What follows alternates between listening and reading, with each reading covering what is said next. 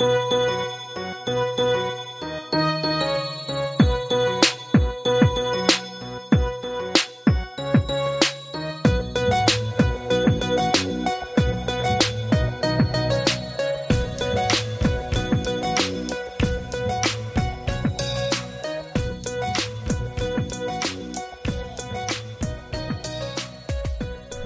to Bad Patient, Malpractice Makes Perfect. I'm Robin Donovan. And I'm Laura Beers. And we are two non-medical, non-experts sifting through this week's health news. And this week's words are alcohol, chocolate, old medicines, and anxiety. Woohoo! For some reason, I'm always tempted to see how the words go together, and I'm pairing up chocolate and anxiety this week. Okay, that makes sense. How are you feeling today? I'm psyched because it's 80 degrees and sunny in Portland, and it's the end of April, so it feels like we've been given a new lease on life, and we're getting something we're not usually supposed to get, so I'm excited about everything right now. Good. How are you doing? I'm okay. Are you ready for this week's first article? Yes, I am. It comes from Forbes, and it's how drinking alcohol may affect the bacteria in your mouth. So this is... Spoilers. I'm way ahead of you on this one. Yeah? Sure, did you read it? No, I didn't read this one, but I have... I looked at a study a few weeks ago about mouthwash and the microbiome in your mouth, because I had a bunch of friends, seriously 3 friends in a month, who got gum grafts, which is this terrifying procedure where, all right, if you're squeamish, just cut down the volume for 30 seconds. But they either use cadaver tissue or they remove a section of the roof of your mouth and graft it usually onto like the gums below your bottom teeth. And so as part of this, you know, there's some of the reason that your gum tissue could be being destroyed at a rapid rate can have to do with the microbiome in your mouth. And one of the things that can alter that is like heavy duty mouthwashes, because they contain alcohol and sometimes like antibacterial substances. And so like wiping out all the bacteria, which we thought was good for protecting your teeth, could actually be harmful to your gums in the same way, or in a similar way that antibiotics are harmful to your gut, and they wipe out all the bacteria, good and bad. So I'm excited for this story. Okay. So this is looking at a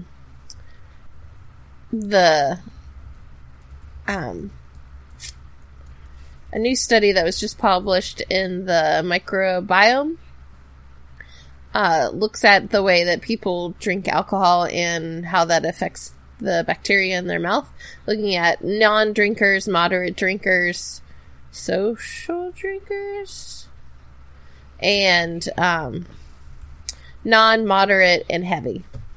Why did you say social drinkers like that? Do you not believe that they exist? No, I was trying to determine whether or not there were non-drinkers, like if moderate drinkers was considered social drinkers, or if it was like a separate thing. Okay. And they also broke it up with liquor, beer, or wine with a comparison. So it had over 1,000 people, and they reviewed their spit and saliva, darling, saliva, spit, and and they looked at the bacteria, and so they don't know if it's a causation, but they were able to show that there was an association with the way that you drink, when drinking can affect it. But it also might be connected to the things that you eat, or medicine that you might be taking, or if you smoke, things like that. So yeah, or honestly, whoever your parent is, like, we know that when babies are born like vaginally through vaginal deliveries, that they're exposed to more bacteria, and so that can that's like one of the first ways that I think one of the first ways that our bodies are populated with bacteria. I'm not sure. C-section, you obviously still there's bacteria happening, but I think maybe not quite as much is my theory. That's a good theory. Mm-hmm. So yeah, I thought this was interesting. Basically, they're saying more research is required. As they always do. But they're showing that there might be something there. So it may or may not be another reason to drink or not drink. Yeah. I know, basically it's saying not to drink because it eliminates the good and keeps the bad. So it appears that the bad bacteria is more alcohol tolerant. Mm-hmm. Which might be a reflection of the mouthwash, you know? Yeah, exactly.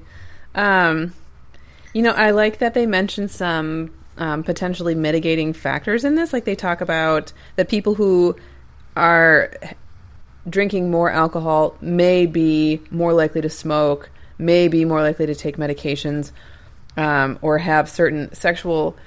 They said certain sexual practices. I do not think that the phrase oral sex would really have, like, shocked the readers of Forbes. Especially because this guy, the author... I shouldn't say this guy. Who is the author? I don't know. Bruce Lee! That's not a joke. It's really his name. Good job, Bruce Lee. And the author mentions that he has written another article for Forbes about... he calls it super gonorrhea, which is... really drug-resistant gonorrhea, and we had initially thought that you could not get that from oral sex, but now we know that you can.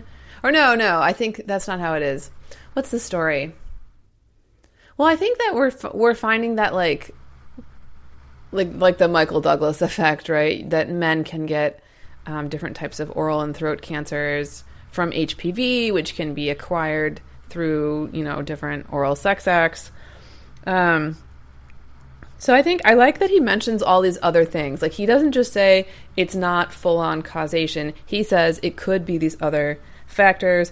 And because antibiotic resistance is like one of my drums that I like to beat, I like that he mentioned this because I think it just is bringing it into people's minds. Mm-hmm. And the freaky thing about the whole like mouth cancer thing is they don't have a way to test. What's the story? Do you know how this goes? They don't have a way to test for it, or... I have no idea, Robin. Like, as I take my non-medical, non-expert statement very seriously, so I know nothing. Oh my goodness. Yeah, so I guess we really are calling it super gonorrhea. I will tell you that this podcast has been the source of some strange ads on my laptop and some even stranger searches that I just would like the NSA to know that I'm doing this for the public good and is not a reflection on my personal health or practices that I just Googled super gonorrhea. What?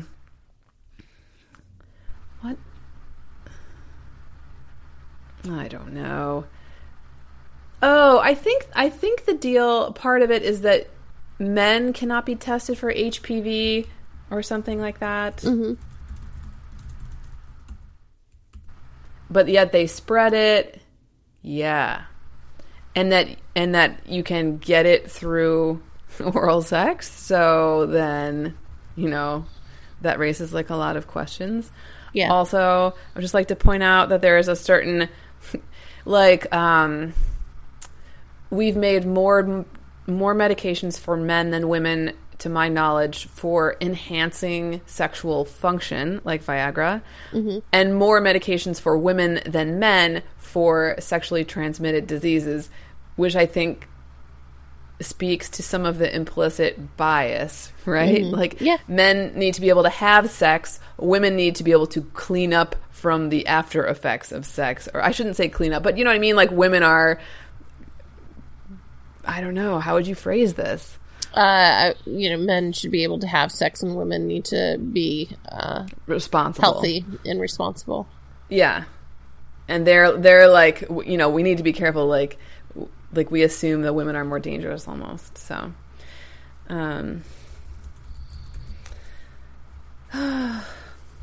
yeah. It also like reminds me of like the HPV vaccine, and when we were younger. I don't know if you got in the window for getting it, but like we're too old to get it now or something. I don't know. I keep hoping they're going to make it available for everyone. But now they're recommending it for little boys as well as little girls, so that's good. I shouldn't say little. I think they recommend it at like 11 or 12. Yeah. But they're recommending it for kids of any gender. So that's good. I feel like I may have taken a tangent to a tangent here. That's okay. I got 2 of the 3 shots for HPV. And then my dad figured out it was for a sex thing and decided that I didn't need it. Oh. Yep. I'm sorry. I'm sorry to hear that. Yep. So. You might. I don't know if you could still get the third one. I mean, certainly they could give you the third one. I don't know if it would still work at this point. Yeah. Well, you would have gotten some protection from it, though. Yeah. I think. Some is better than none. All right. So the next article comes from Bustle, and it's Dark Chocolate Reduces Stress in Humans, according to a new study. No kidding. So it's talking about how there are 2 recent studies showing that dark chocolate can reduce and improve your memory. And notably, this research did not find any results that correlated with the sugar content of the chocolate, but rather the actual chocolate of it. So the chocolate needs to be, the chocolate needs to be 50% or higher, closer to 70. So we're talking dark chocolate, people. And that this doesn't appear to be a study that was by the chocolate Hershey industry. did not fund this study. Right. Well, they have in the past. So that's why we have so many studies about showing the positive effects of chocolate, is because the industry has funded it. Interesting. Yep. So the health, they're in this article, they're not saying that it's healthy for you, but that it could have positive effects, as well as the fact that it's candy effect. The fact that it makes you happy just because it's awesome effect. Yeah, and that's basically how it ends. That it has to be close to 70% and low in concentrated of sugars to get the best benefits. Yeah, because sugar would cause inflammation, right? So, yeah. But it says, but hey, you know what? It's A-okay if you don't even care about the potential health benefits of chocolate. If you just like to eat chocolate because it's a tasty treat, go forth. Do you. Live that chocolate life. So. I feel like your doctor might disagree, but okay.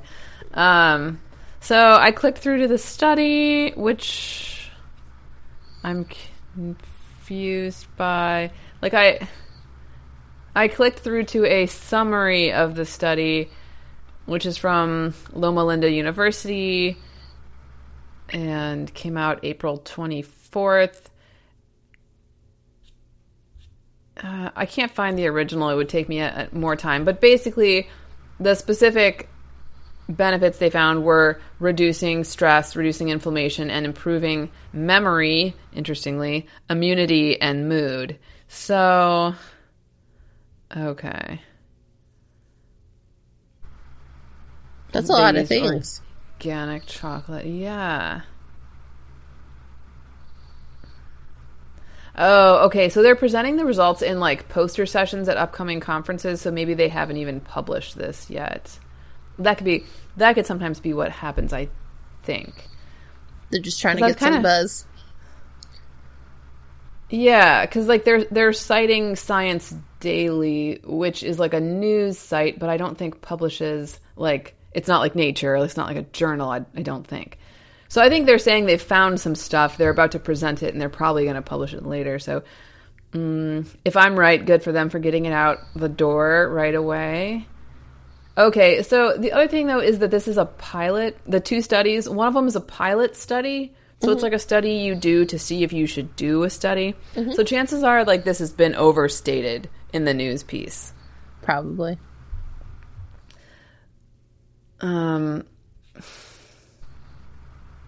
Yeah, blah, blah, further research. So further research is in progress, but Honestly, I don't know how seriously I would take this because we can't seemingly access the original study. I don't even know if it's been published. And, like, publication, although you could argue that, like Albert Einstein wouldn't have been publishable because if you make him go in front of a jury of his peers, they're not going to recognize his genius. But still, for the majority of science, being published in a peer-reviewed journal is a sign of legitimacy. So I'd like to understand if this has been published or not, or what because it's like we're not seeing the data and it hasn't been published, meaning the whole thing could be like big question mark.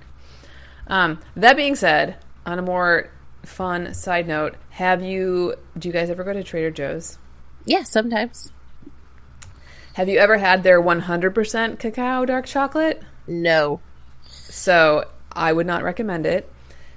I bought this, like on a lark to take to some, like, I was having dinner with a couple friends and just wanted to take something, and it's almost inedible. I mean, you kind of have to tell yourself that you're not eating chocolate. Like, you have to prepare to be eating something different because it is so intense and so bitter. There's no sugar in it at all, of course.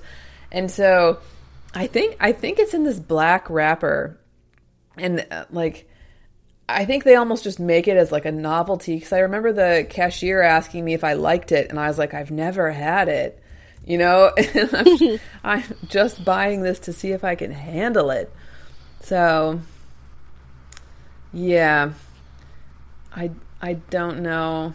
I don't know if I would recommend anyone buy it, except that then you could have the experience of, like, loving it or hating it or just knowing what it's like.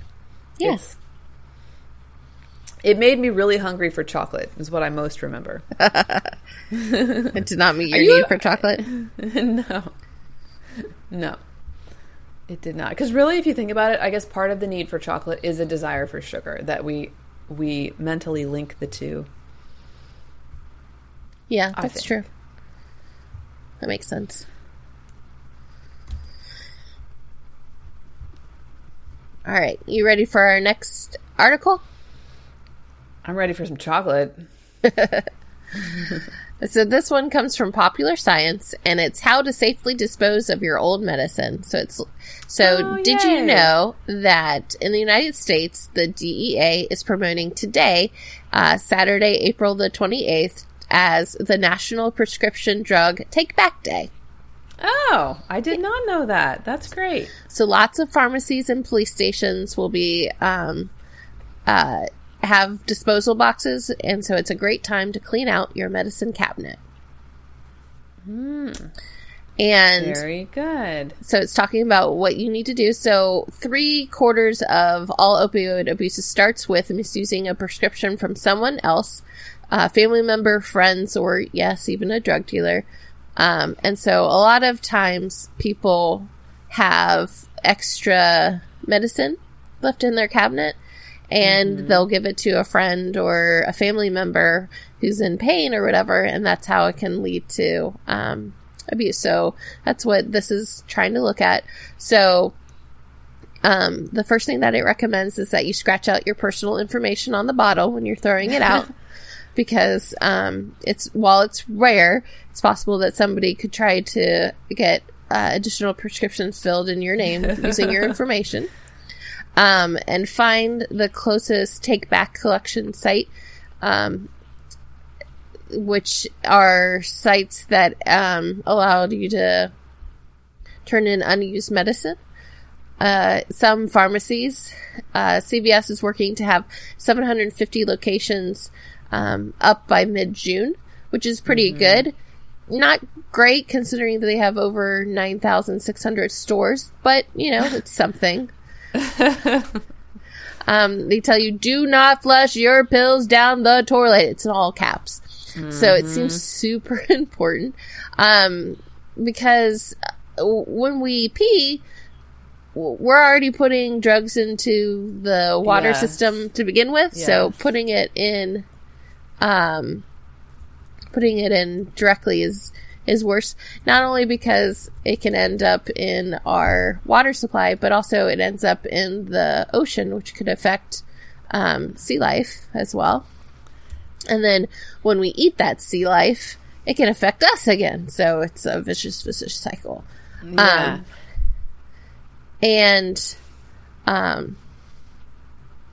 There is a case where it might be better to flush it. The FDA has some drugs that are dangerous enough that if you can't get them collected, it's safer to flush them down than anything else. According to the FDA. Because that's kind of like, I think we're getting into some opinion-y kind of, like, I shouldn't say opinion. I think some of this is, like, political, you know? Yeah. So, but there's a list for it. Oh my gosh. Yeah, and so if you just Google FDA medication disposal, or even if you Google what to do with leftover medication, you know, the FDA website, which is off of fda.gov, will come up. It's called Safe Disposal of Medicines. Yay.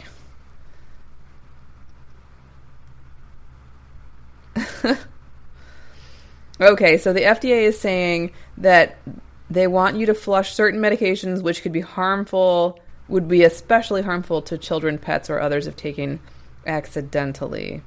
God, I would love to know what these are. Where is the list? Oh, there we go. Fentanyl, you know, hydrocodone, methadone, oxycodone, and morphine are Schedule 2 medications, basically. Mm-hmm. I'm assuming they would say the same if I had some leftover Schedule 1 medications lying around. Yeah. So they are. Yeah. It's a last resort. And then the last case scenario is to destroy them and then chuck them. So if it's not flush worthy, what they recommend is taking the pills, mixing it with dirt or cat litter, or use coffee grounds without crushing the tablets themselves, and put them in a plastic bag. That way no one would take them. Yeah. I mean, in some ways it all seems a little short-sighted, right? Because you're going to take that plastic bag and put it in the trash. So it's almost like, why do you need the plastic bag? The bag is going to rip eventually, and we're just creating more. I mean, instead of just tossing. Yeah. I think that is the safest for other living beings, if not the planet. Yeah.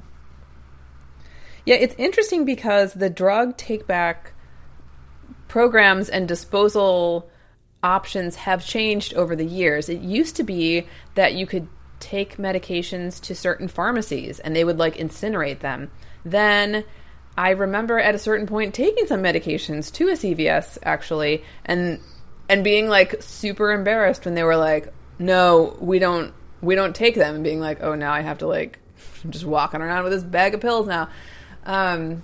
So I think it's one of these kind of funny things that I'm sure there's a reason, but it's like CPR. It's like this year, they're like, no, this is the only way it can be done. And then the next year, it's like, it has changed, but now that is irrefutably the only way that it should be done. So I'm always I look at these, and I totally am on board with wanting to keep everyone safe. It's just a little bit funny that it keeps changing. There's only one safe way to do it, Laura. So don't do it wrong. But next year, that's going to change. So just check back with us at that point. I think the whole medication and the water supply thing is fascinating because it sounds like a wives' tale, but it's not. Right. That we take so many pharmaceutical products that there really are drugs in our drinking water. Yeah. Oh, man. I've tried to Google really fast and find, but apparently it's hard to find reliable sources on that. So no matter what we do, the fact that we're taking medications and then peeing them out and then sending the water to a wastewater treatment plant means that you're going to consume some stuff you don't want no matter what. And man, that kind of bugs me, but what can you do? What can you do? I don't know. All right, you ready for the last one? Yep. comes from National Public Radio, and it's anxiety relief without the high. New studies on CBD, a cannabis extract. So this is about CBD, which is like an extract of cannabinoid. Cannabis. Yeah. And it can give relief for people with anxiety without having the THC, the high part of it. So so like of 113 existing identified cannabinoids, the two we're most familiar with are THC, which causes the feeling of highness that most people associate with marijuana, and CBD, which is better known for its medicinal properties. Yeah. So it's very small studies have been done, but it's calling for like more action. So according to one estimate, the CBD industry has doubled in size over the last 2 years and now worth $200 million. But its popularity, the hype, may have gotten ahead of the science. So yeah, in 20... that's almost a certainty because the science is so limited by the questionable legality of the substance. Yeah, so researchers are trying to nail down the effects of it. But it's...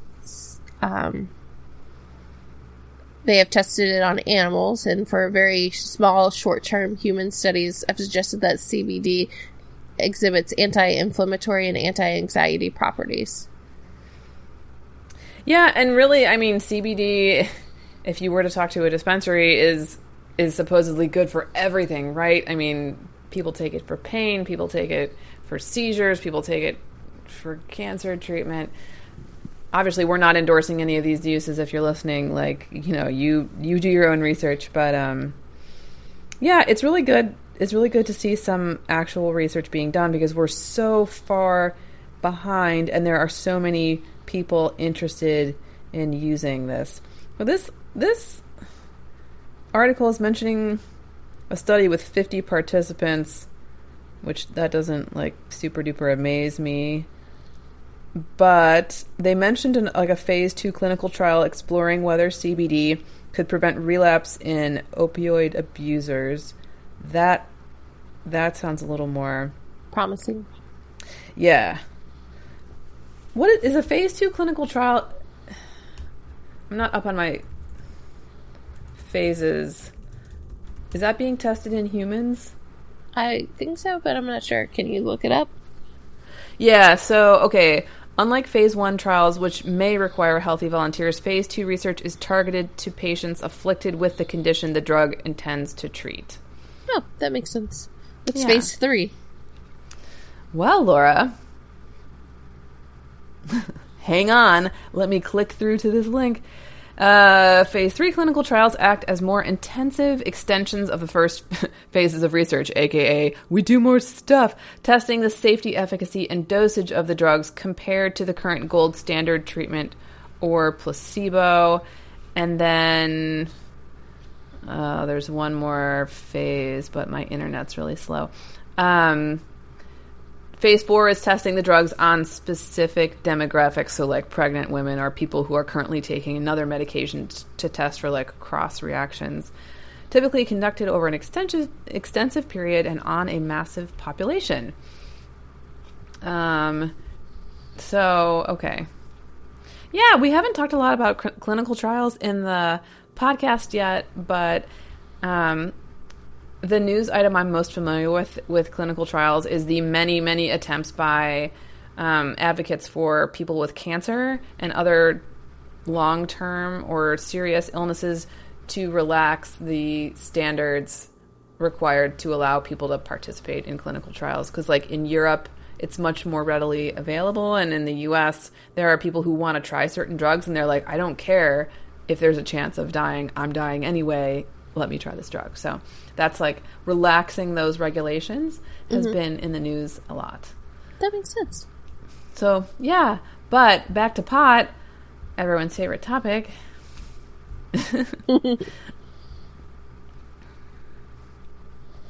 Yeah, so it may they're trying to be able to, they're trying to prove the things that the public say about it, you know? Yeah. They're trying to prove the wife's tale to be true. I think that in the end, they'll prove some, but not all. You know, I don't know if it's going to end up being like the panache that people want it to be. I've also wondered, and I almost hate to say this because it's like feeding into some speculation that I dislike, but I've wondered about potential changes to the brain from marijuana, like if consistent use over a long period of time. I mean, it's no doubt been a miracle for seemingly a number of people. But, you know, I just wonder, like, about, as you would with any medication, if it truly has no long-term effects, you know, I wonder about that. Yeah. So, and then the other thing with it is that because it's unregulated, the amount of dosage can vary from brand to brand, and also in some cases from bottle to bottle. So it's something else to keep in mind. Yeah, and this whole like lack of regulation thing, I mean, even from like dispensary to dispensary, like there's no way to know what you're getting. And I don't know, if someone were to like legalize it, then there could be federal regulation and that could make it safer. So yeah. Absolutely. Lame. Okay. And this story is from the NPR Shots blog, which I think is a really excellent resource for health news. If anyone's listening to the podcast every Saturday and then just desperate for more information. And also just a reminder, if you're listening, that we do put links to all of the stories in the show notes. So if you want to read along with us or you want to check out the story later, those links are there for you. So we don't put them there for our health, okay? Put them there for you. So what's your current medical fascination, Robin? Dude, listen, I don't think I have one other than that my optometrist is holding me hostage for a contact lens prescription and making me try all these different lenses before they'll give me any, which I thought was a problem until I realized that every time they don't give me the prescription, they have to give me like a week's worth sample, whatever, to try. And if this goes on long enough, I'll never have to pay for contacts. So I've been considering my eye health, and, you know, I didn't realize that there were so many different types of contact lenses, or just the situation where a glasses prescription is not absolute. Like, I thought no matter what like optometrist you went to, it's going to be the same. But I ended up having a prescription where they had like added a little adjustment for astigmatism, and I tried the glasses, you know, wearing them in the evenings or whatever when my contacts weren't working for like a year, and never really adjusted. And they said, "Oh, that's okay, we can take that out." And I thought my prescription was like a scientific measurement that could not be, you know, it's like I didn't realize we could just subjectively be like, okay, we'll do this, you know. It's not like baking a cake, right? But apparently it is. That's funny. There's some wiggle room. Well, it would be less funny, except for I'm trying to get back into all my swimming, biking, running, and now I have to own like prescription goggles. And so the prescription goggles have not arrived. The contacts have not arrived. So it's just me running around town with my glasses on, being blind in the pool, and, you know, other such madness until such time as they see fit to finally give me a prescription, please. So that's the story, Laura. That's the story. I like it. Are we having chocolate now? Yeah, I'm gonna eat a big bowl of milk chocolate, right? That's what it wants. I saw a thing on Facebook that I guess was fake, but it was like a Burger King commercial for a chocolate Whopper, where like the bun wasn't chocolate, but everything else was chocolate, like layers of different types. Everything was made out of chocolate. And you would think that was super gross, but the way that they filmed it made it almost look attractive. And they got you. I'm really hungry. I'm not going to lie. I was hungry anyway. This podcast has made me more hungry. The odds of a Trader Joe's run tonight are in the high 90s. Percentage-wise. All right, Laura, do you think we covered everything this week? I think so. It's enough bad patienting for me. Great. So if you want to follow along with us, you can visit our website at thebadpatient.com. We're also at The Bad Patient on... Oh my gosh, Laura, I always forget Twitter. People just go to the website, thebadpatient.com. You can email us at hello@thebadpatient.com. And we want to give a special thank you to our composer, Evan Schaefer, for our theme song. Thanks, Evan. You can listen to Evan's music at soundcloud.com/Evan Schaefer. Until next time, we are Bad Patients. Malpractice makes perfect.